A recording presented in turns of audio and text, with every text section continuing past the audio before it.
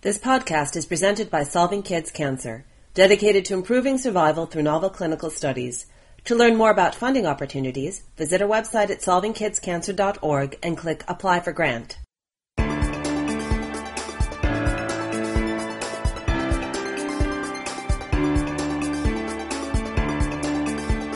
This week in Pediatric Oncology, the podcast about new advances for childhood cancer. Episode number 1, recorded February 28th, 2011. I'm Tim Kripe, your host. We are launching this podcast to increase communication and education about research on childhood cancer, because we believe that if more people stay up to date with the latest findings, understand the nuances, and think about the issues, we will solve kids' cancer sooner. So, I'm here with a number of my co-hosts, all from Cincinnati Children's Hospital Medical Center, and I'm going to let them introduce themselves to you so you can start to hear their voice. So, first person on my left is Maureen O'Brien. Maureen. Hi, welcome. I'm the representative for the podcast today to talk about leukemia and lymphoma in children, which is my area of research and clinical interest. Go ahead, Jim. Hi, I'm Jim Geller, and I'm here with an interest in solid tumors and neuro-oncology, as well as new drug development. Lars, you're up. Hi, I'm Lars Wagner, and also have an interest in neuro-oncology and solid tumors. And Raj. Name's Raj Nagarajan. I'm also a pediatric oncologist, and I primarily do solid tumors and also do survivorship care. Great. Thank you guys for being here. I know you're all very busy. 2 of you are, in fact, on service this week, so that makes it tougher. So we apologize in advance to the listeners if you hear pagers or phones go off. So it is an awful thing, but kids do get cancer.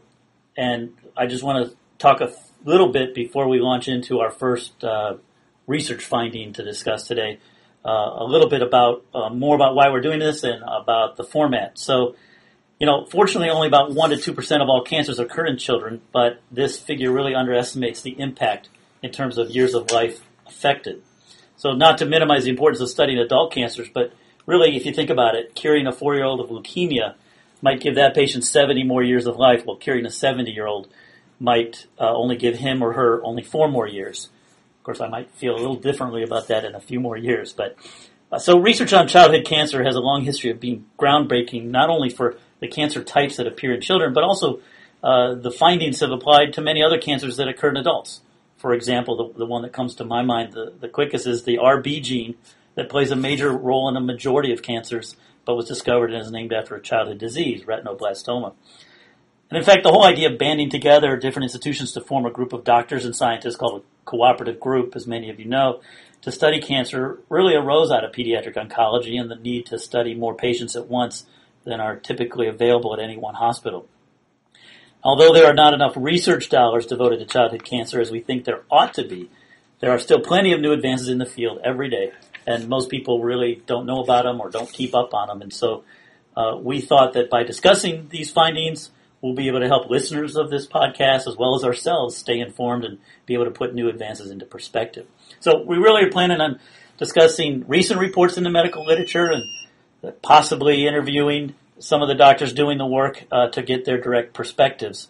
And we plan to cover anything from basic science to clinical research to clinical outcomes to health services research if they impact pediatric oncology. So we are open to suggestions from you, our listeners, about topics or papers you'd like to hear us discuss. And there's that pager I talked about.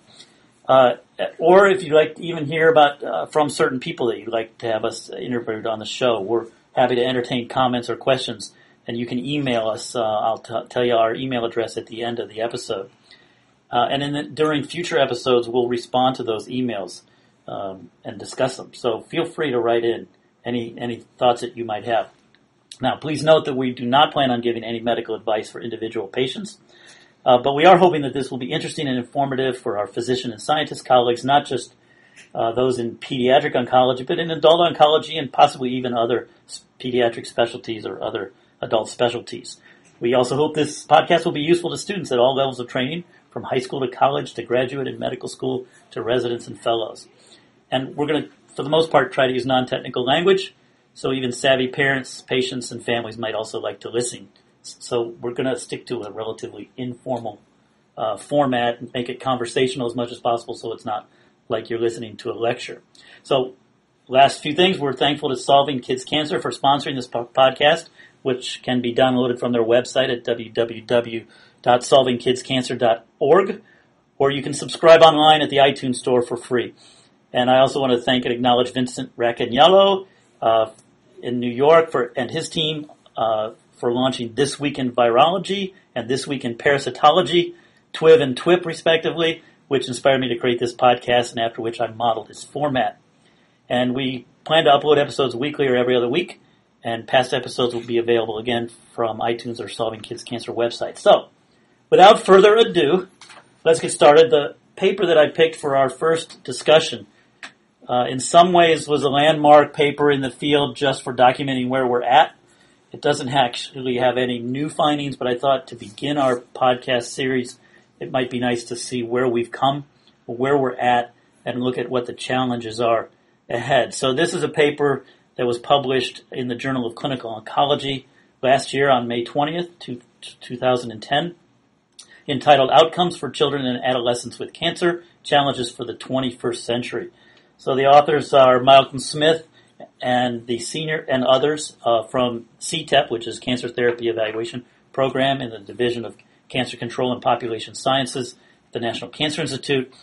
And the senior author was Gregory Riemann, who, as many of you know, is the immediate past chair of the Children's Oncology Group, a large, probably the largest cooperative group network for studying kids with cancer. So, this paper started out by talking about the incidence of cancer in children. Raj, can you maybe discuss a little bit about Figure 1? So when you look at the incidence of cancer, they've looked at it by breaking it down into CNS tumors, leukemia or lymphoid leukemias, and then they lumped all the other cancers together. If you look at them all the cancers, all the three subtypes, CNS leukemias and the others, there has been an increase in incidence over the last 30 years or so, from 1975 to 2006. If you look at it, if you break it down, you see an increase in the lymphoid leukemias, and that was a significant increase over that time period. If you look at the CNS tumors, there's been a slight but non-significant increase in the 1980s, and that's likely related to the use of MRIs at that time, or increased use of MRIs, so there's increased detection. But that was not a significant increase. But then since then, it's remained stable. If you look at all the other cancers combined, so all the non-lymphoid leukemias and all the non-CNS tumors, overall there was a modest increase overall from 1975 to 2006. So, Raj, I mean, there's a little bit of variability as you go through the years, but overall it seems like a pretty steady trend, pretty consistent. Absolutely. So, I mean, so they do see increases, but certainly it's not large increases. I mean, they're talking about less than 1% per year. Still, at this rate, if it remains unabated, I mean, it's kind of disconcerting that this is on the rise. Is there any discussion about why? I think there's a lot of theories out there, ranging from, or any of these things related to environmental factors, exposures, in terms of what people are seeing or using. So I think there's a lot of different things, and certainly it gets fairly hard since these are very infrequent events. So to try to look at these and try to determine what's causing these and how they're increasing over time, it's kind of hard to necessarily pinpoint it. But the people do have some hypotheses, but it's difficult to really pinpoint that the cause for that. So most the data suggests it's real, that it's not just sort of detecting sooner other than the brain tumor incidence. Correct. So that's a bit scary. To clarify, Raj, these increases in incidence, this is per capita increase, not just due to a growing population? I believe so. I believe they're age adjusted. They're population adjusted increases. So this would be. My understanding is this is consistent with a true increase per, for example, 100,000 children. Right. I mean, these are all from CEDAR data, and those are all population adjusted. Right, population adjusted. Yeah. Okay. So that's, trying to see. It just says incidence with a number. It doesn't Yes, say per. the figure itself was somewhat confusing, but I want to make sure the audience understood it. Yep.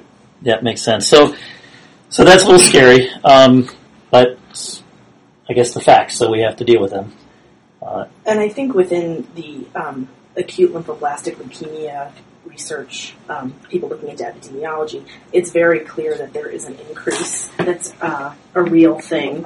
And the reason for that is not well understood. There's a lot of speculation that it's related to infectious or immune triggers, with some very nice research coming out of Great Britain showing that children who are in daycare or exposed to multiple other young children before the age of 1 actually have a markedly decreased risk of getting leukemias. So the fact that the incidence is going up may be related to fewer exposures early in life in more developed countries. So the incidence is going up both in the U.S. and paralleling that in Great Britain. So how solid are those data? Because I can now imagine all the daycares in the country putting this on their advertisements. It's on an epidemiological level, it's a significant decrease in risk, relative risk. But obviously, if your risk is already low, being 1 in number of 100,000, if you decrease that by half, it becomes 1 in a million. So taking something that's rare to making it even rarer. But right. Okay. Well, it's something that's difficult to study, like anything that's that rare. I think it's an important question because a lot of what we're seeing are population trends, and that's what we're looking at. And the question often comes is, well, what can we do about these trends at the individual level? And most often when you look at the statistics, it's hard to make any firm recommendations on any changes that we're seeing, like daycare, et cetera, because at the individual level, these population-based statistics become more challenging to appreciate how it could benefit the individual family in any way.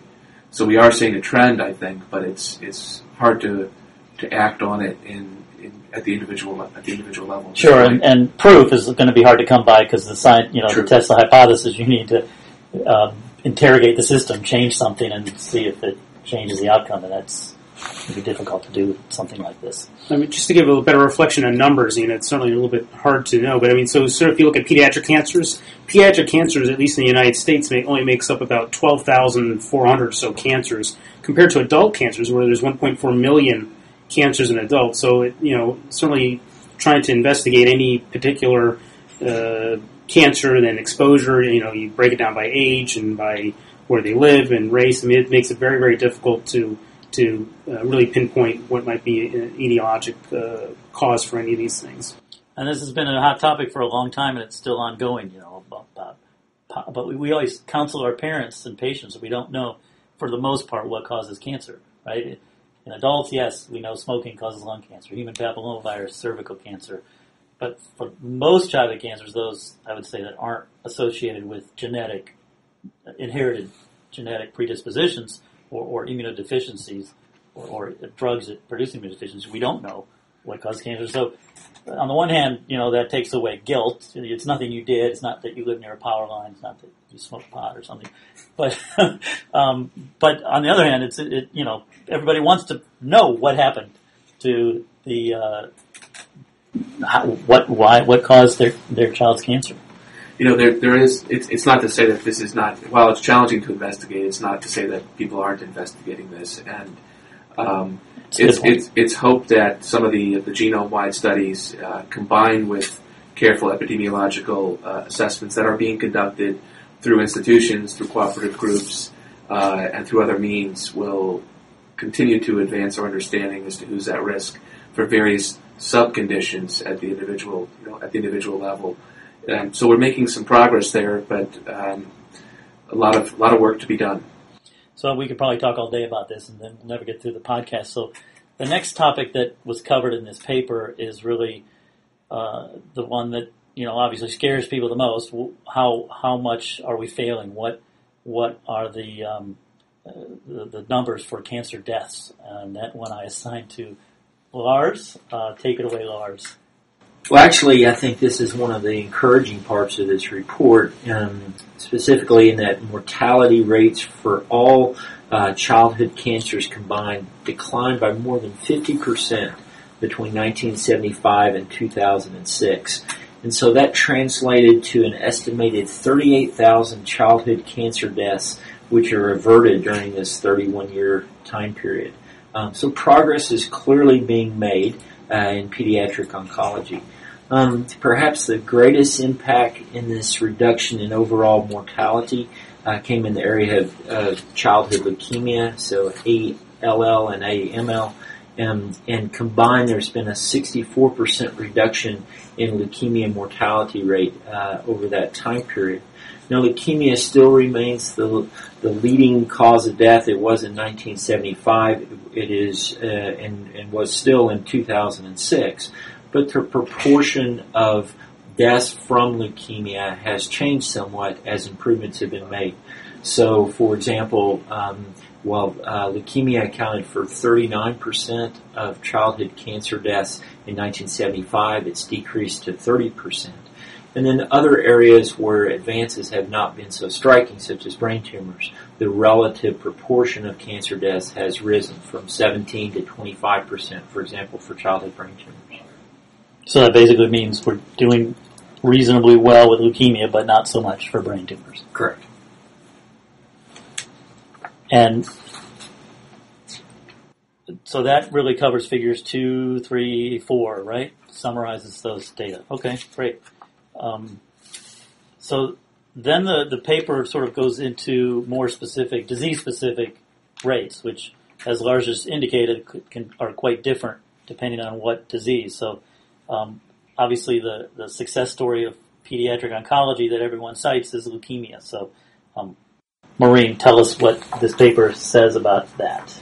So Lars gave a really nice segue into a more detailed discussion of the leukemias and lymphomas, because this really is an area of great success in pediatric cancer. If you look at leukemias in the 1960s and early 70s was really often a fatal disease with little chance of cure, and this has been transformed, especially in the case of acute lymphoblastic leukemia, which is the most common subtype, into a disease in which the vast majority of children are cured. That being said, there are still some challenges, which I think are nicely highlighted by the results of this paper. So, focusing first on ALL, or acute lymphoblastic leukemia, this is where some of the most significant gains have been seen, although we'll talk about a few more. And a lot of that has resulted from the fact that this is one of the most common types of childhood cancers, and therefore lends itself to having very large, well-organized, well-designed clinical trials that are often difficult to do in rarer diseases. And that way, large studies can be done and new findings have been moved forward. And amazingly, these results have been achieved with really using drugs that we've had around since the 1960s and 70s, but learned to use better, learned to control their toxicity, and learned who needs more intensive and who needs less intensive therapy. So as a result, for children younger than 15 years of age, the 5-year survival rates for ALL have improved from about 60% to almost 90% if you take children overall. The challenge for us in frontline ALL therapy remains in some specific subgroups. For example, older adolescents and young adults, so age greater than 15 years, we've not made the same kind of improvements that we've made for children. They have improved from 28% in the 1975 era to about 50% for adolescents over 15, but not nearly as good as the childhood population. So do you think that's because there are fewer of them? You imply that the more there are, the better we can study them, or are they a different biology? I think that is a lot of the latter. Certainly there are fewer, and one of the challenges that may come up in this discussion with moving things into the future is targeting the adolescent and young adult population to bring them into research studies, but they have a different biology in the genetics of their leukemia. They have a much higher rate of something called the Philadelphia chromosome, and that's found in adults with ALL who also have poor outcomes, so a lot of it is different biology. And the additional thing to that would be is that very young children tend to tolerate the chemotherapy much better than adolescents and older adults who have more side effects, and therefore we're sometimes not able to deliver the same kind of intensity. But trying to treat adolescents and young adults with pediatric regimens is a goal. There's been significant research lately looking at adolescents with ALL and lymphomas treated by medical oncologists versus treated by pediatric oncologists on pediatric regimens, and the outcomes for the same subgroups of patients in terms of age and biology tend to be better on pediatric regimens, which are more intensive. The other group of children with ALL that we continue to struggle with are infants less than 1 year of age, which has also not as good of a prognosis and is associated, as you mentioned, with the adolescents with biology. They tend to have a rearrangement of a gene called MLL and are harder to treat. But we have improved for them as well from only about 20% survival in 1975 to about 60% now, so continuing to make strides.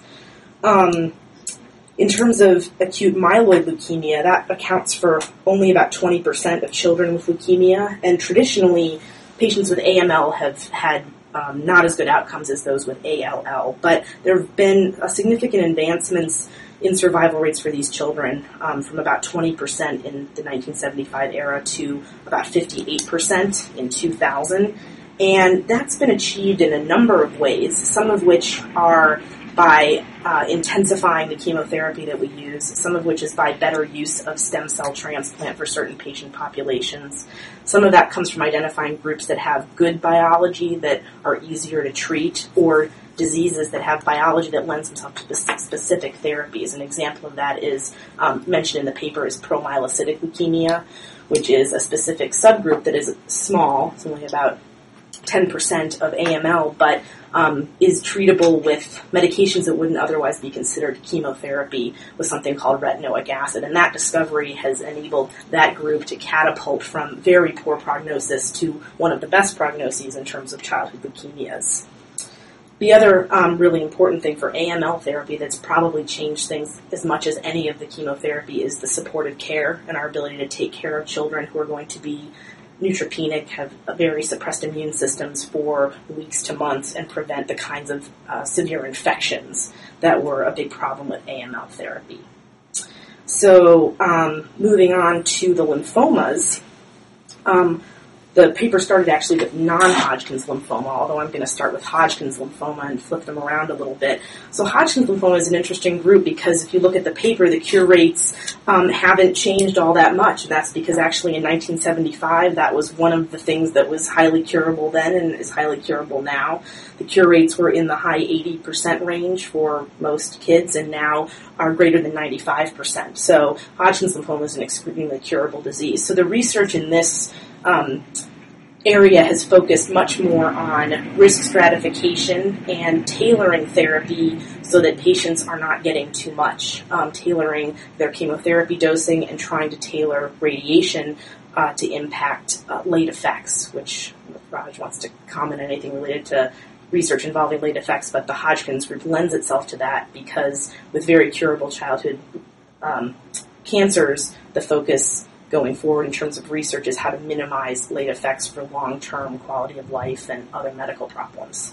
Yeah, absolutely. We certainly have seen in terms of childhood cancer survivorship as they get older and older that they do run into difficulties, and it all is dependent upon the types of therapies they've received, the age at which they received it, and looking at those and going forward. Hopefully, as Maureen's discussed, we've been trying to make changes in terms of what they receive to see if we can decrease the risks that they've had, ranging from cardiac toxicity, pulmonary toxicity, and fertility-related issues. And I think we have been able to make some of those impacts, but that's something that's we working on as we go forward. Guess we can all hope that each of these diseases will get to that point where that's our main concern. So the last group for the leukemias and lymphomas that they addressed in the figure is non-Hodgkin's lymphoma, which is very common in adults, but the types of non-Hodgkin's lymphomas that children get are much different, with a predominance of lymphoblastic lymphoma and diffuse large B-cell lymphoma. And there have been great strides in the treatment of this disease, really with understanding the unique biology of those types of lymphomas compared to the indolent or more slow-growing lymphomas that adults get. And with recognizing more about the biology of those diseases, we've been able to really tailor the therapy to treat that better. So overall, we've improved from about 45% survival rates to almost 90% in 2000. And this has happened with using multi-agent chemotherapy for Burkitt's lymphoma, so the cure rates are above 90%, and using lymphoblastic leukemia regimens for children with lymphoblastic lymphoma. So overall, really great strides made in these subgroups of patients in the past 25 years. And that's all great news. It's probably that we've sort of hit the low-hanging fruit, and now it's going to get tougher to make progress on those that haven't responded. So just to move on, Lars, why don't you talk briefly about the brain tumors? Yeah, so even though brain tumors in general have been tougher to make progress there has been some improvement in survival rates for brain tumor patients over the past few decades. These improvements in survival rates have been noticed in kids of all ages, in particular younger children under the age of 5. And that may be due to our general therapeutic approach, where we're being more aggressive with the use of radiotherapy at younger ages, or perhaps the use of high-dose chemotherapy and autologous stem cell transplant. Other potential causes for improvement in the mortality of these patients could be advances in neurosurgical techniques or radiation therapy treatment methods. If you look specifically at the most common high-grade malignant brain tumor in children, which is medulloblastoma, the 5-year survival rate in the 70s was less than 50%. And as we entered the 21st century, it was up in the 70% range. And that's in part due to evolving changes in the standard of care, where now chemotherapy is becoming standard to be used in addition to post-operative radiotherapy. So I think in summary, the progress is slow, but there is progress being made. Great. Thanks, Lars. I know you have to leave, so you'll have to listen to the rest of it when you download the podcast. Thanks for coming today. So I'm going to just talk about the next figure in this paper, which is figure 7, and we're getting close to the end because there's only 8 figures. So figure 7 talks about the sarcomas, so osteosarcoma, Ewing sarcoma, and rhabdomyosarcoma. So we know that osteo is the most common bone tumor, Ewing sarcoma is the second most common, and then rhabdomyosarcoma is the most common soft tissue tumor. And just holding this paper sort of up in the air and glancing at it from afar, it's striking that during the early period of this study covers, sort of from the 70s to the early 80s, the bone tumors were a little bit flat, at least for the osteosarcoma. The survival was more in the 40 to 50% range, 5-year survival. There was some initial jump in the 70s for Ewing sarcoma, but by and large that was leveled off as well. And there was a jump in survival for osteosarcoma that occurred in the late 80s, early 90s, and that's pretty much attributed to the introduction of cisplatin to the regimens. And then for Ewing sarcoma, there was a jump a little bit later in the early 90s, and that's pretty much attributed to the introduction of ifosfamide, etoposide, to the regimen. So there was clearly advances in both of these bone tumors in terms of survival, but since those singular introductions, there really hasn't been any progress. So the overall survival for Ewing sarcoma is pretty flat-lined in the high 70 percentile since the early 90s. It is better, similar to leukemia, for the younger patients, those less than age 15, and a little bit worse for the teenagers. Again, a major issue. That's more striking for Ewing sarcoma, though, than for osteosarcoma. And for osteosarcoma, though, overall, there hasn't really been a lot of progress since the late 80s, since the introduction of cisplatin. So those are a bit sobering because we've done a lot of research studies in these. We've learned a lot about the biology, but it clearly tells us that we have a lot more to go. In rhabdomyosarcoma is a little bit different story. It sort of is more up and down over the years. There was some initial progress in the 70s and 80s with introduction of multi-agent chemotherapy, surgery, and radiation, and then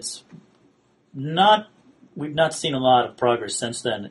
Again, here markedly better for the younger patients, those less than 15, than for the adolescents, 15 to 19, and we're talking here a difference of up to 15 to 20% difference. So the current survival overall for rhabdomyosarcoma again is around 70%, and it was for the younger patients and about 50% for the older patients. So clearly there's a lot more work to go on that. So I think we'll finish up this paper on relative high notes. So Jim's going to talk about some of the other more rare cancers. Yeah, thanks, Tim. But before I go, I reflecting on your comments on the sarcomas made me think about reality, which is worth some pause in that when we think about advances happening once every other decade, it's by itself it seems discouraging, but yet some of the curves do go up, which we'll talk about. In Ewing sarcoma specifically, recently there's been some advance when giving the same old drugs, but perhaps more tightly, more compressed, giving them every 2 weeks instead of every 3 weeks. I'm not sure. Did that calculate into this? No, I think that's a good point. That probably I sort of consider that finding to be the most dramatic thing that's happened to Ewing sarcoma since the introduction of ifosfolate etoposide. So that is interval compression, where we're trying to give chemo every 2 weeks instead of every 3 weeks, which makes sense if you can do that. Patients can tolerate it because then the cancer cells are going to be exposed to drug more often than not. And that certainly in the initial studies and initial publications from Children's Oncology Group studies suggests that at least another 10% perhaps in 5-year survival. So that is exciting. It's still, and that's not reflected in these data because not enough time has gone by. But I also must mention that something I forgot is the fact that for metastatic sarcoma patients of all types, we really haven't made any progress in the last 30 years. Would you say that by the addition, for example, in Ewing's of ifosfolate etoposide, making it a 5-drug regimen as a standard of care, and then further compressing it to every 2 weeks, and similar analogous stories in the other sarcomas, brain tumors elsewhere, that perhaps we're reaching maximum therapeutic intensity with some of the old stuff, either adding a new myelosuppressive or aggressive therapy, or moving them tightly together to the point where do you see further advances? Tim, you're the host, and we've got to ask you some questions too. Right, sure. I can't get away from that.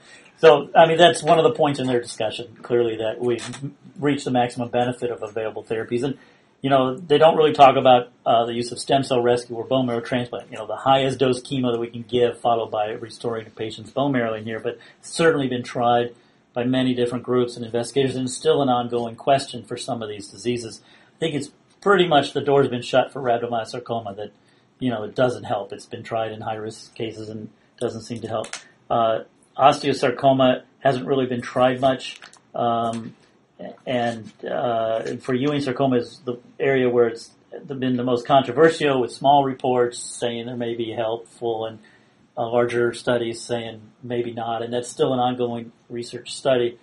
But and hopefully we'll have the data from some of the Ewing 99, for example, study soon to answer that. But even if it helps, it's not going to be a home run, maybe a base hit, right? Maybe 5 to 10%. So I think we have reached maximum benefit from our available therapies, and that's the point of the discussion of this paper, that we need something new.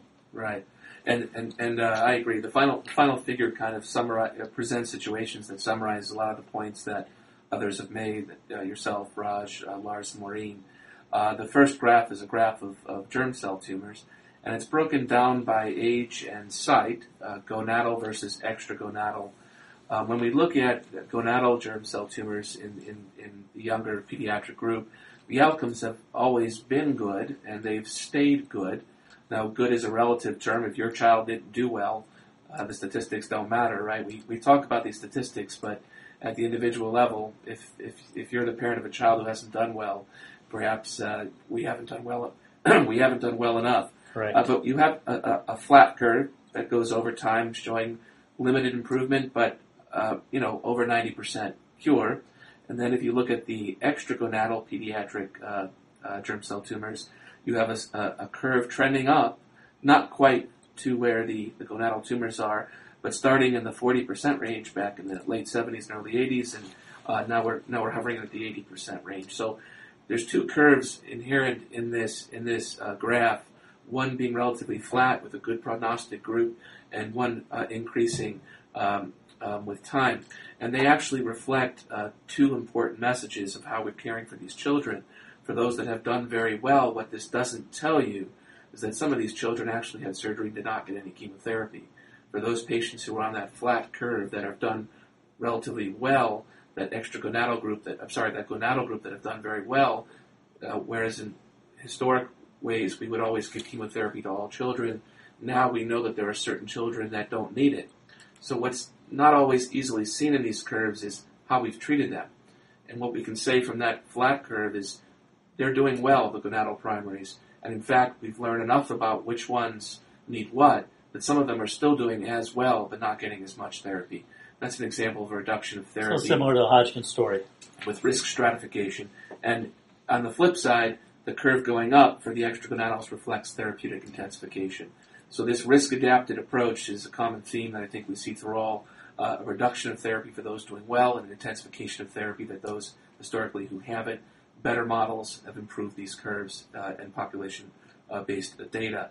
For Wilms tumor, what we can see in the second part of this graph is it starts off pretty good and it gets better. And that's a testament to the National Wilms Tumor Study Group, the earliest of cooperative group trials for pediatric cancer that perhaps should be given credit to the initiation of the consortium concept to cancer trial development. In that group, the main focus, analogous to Hodgkin's, has been reduction of late effects and maintenance of good outcomes. The neuroblastoma curve, which is the funnel curve, again reflects a two-curve pattern. For those that have less than one, historically they've had very good outcomes, and they continue to have good outcomes. And good being 85, 90%. Well, that's what these curves show, but they only go up to 2002. I think that some of the less than 1-year-olds with current risk-adapted therapy, I think we could suggest are a little higher than this, actually. So there might have been a bump in even sense what this paper brings us to in improved outcomes for the youngest children with neuroblastoma, and largely credit to improved understanding of the biology of the disease and better risk stratification of those who need less versus those who need more. We've also seen a slow increase in improved prognosis in the high-risk neuroblastoma group, but I caution you that going from 35% to 45 or 55%, perhaps 55 to 60% more recently, again, if you're the parent of a child who's not doing well, this is not good enough. And that's despite maximum therapeutic intensification, high-dose chemotherapy, differentiation agents, and another example where the next advances in the field are going to come from novel molecular targeted therapeutics.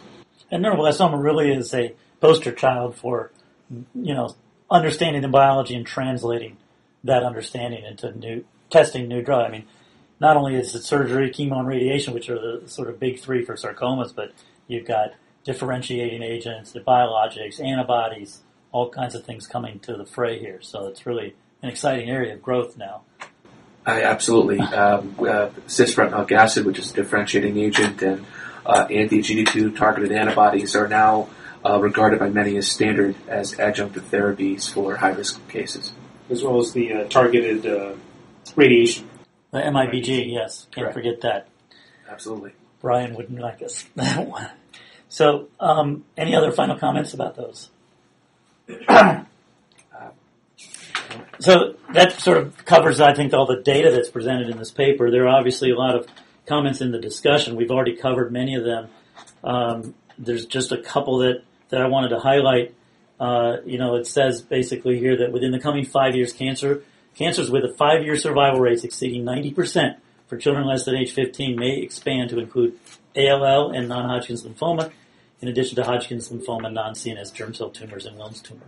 And that really is a testament to clinical research, clinical trials, working together, cooperative groups, because as this paper describes, and as Lars pointed out near the beginning, if it weren't for research, if the trends or the survivals had been the same as they were at the beginning, 30 years ago, or even really, 30 years ago, there would be 38,000 kids that wouldn't have made it, that have made it. So that's really for pediatric oncology, that's a staggering number. And I think that gives us all hope that this is something that we can conquer, that we can solve, kids' cancer. But clearly, as we've all pointed out in these different diseases, there's a lot of room to grow. Do you guys have any other comments or things that you want to highlight from this discussion?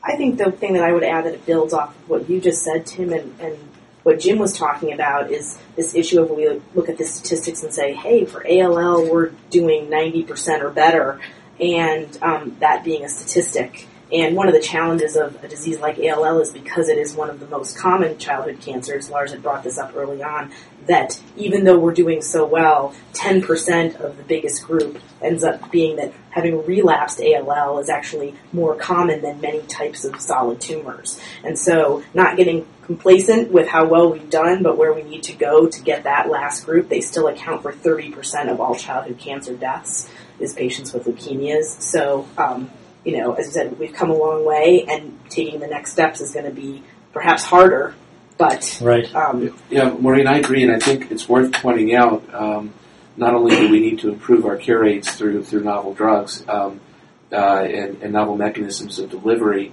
but, if we pause and reflect on what it takes to cure a child with leukemia, for example, 3 years of chemotherapy, 3 years of life interrupted in many ways. Although we've done a good job in addressing the quality of life aspects of all families experiencing cancer as they go through it, it's still not a trivial path to cure in most situations. And further, it's not a trivial path in survivorship, which Raj knows very well. And the survivorship clinics, thankfully, are growing nationally in number and scope. And the reality is that I'm not sure if we've broken the million mark of pediatric cancer survivors in our country, the United States at least, but if not, we're certainly getting close. I don't know, Raj, if you have those statistics offhand, but childhood cancer survivorship is not a trivial issue. So not just the experience to cure, the experience after cure, and of course, those that aren't being cured need our desperate attention. Absolutely. I mean, I agree with you, Jim. And certainly the numbers are increasing. And, if you look at some of the statistics, one of the statistics that's out there is that 1 in 570 young adults between ages of 20 and 34 is a survivor of cancer. So certainly, you go to any large school, college, workplace, you'll have, a survivor of childhood cancer. So certainly it is becoming more and more we're curing more and more, so they're out there, and certainly one thing that we have to, as we're doing better, we need to address is their health care as they get older. Very well said, guys. I think we ought to wrap it up since we've gone much longer than I had anticipated, but great comments, and I do want to invite our listeners, no matter when you're listening to this, if it's 6 months from now or 2 years from now, hopefully if we're still doing this podcast, then we can address or talk about any comments you want to email us. So we'd be happy to read those during future podcasts. So send us a note at TWIPO, that's TWIPO, at solvingkidscancer, all one word, .org. And just to drop a little hint for next week, the episode, so the senior investigator on today's paper was Gregory Riemann, who's a professor at George Washington University and the immediate past president of the Children's Oncology Group. And 2 weeks ago, I had the opportunity to sit down with Dr. Riemann and conduct an interview. It also lasted about a half an hour, but we talked about his career and the COG and things that he thought were the successes and some of the failures, in fact, or challenges currently.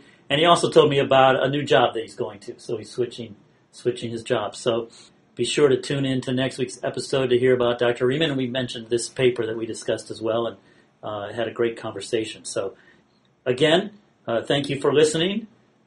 We believe the more we learn, communicate, share ideas, and work together, the faster we'll reach the day when all childhood cancer is preventable or curable. So as always, keep up the fight. Thanks for listening to This Week in Pediatric Oncology.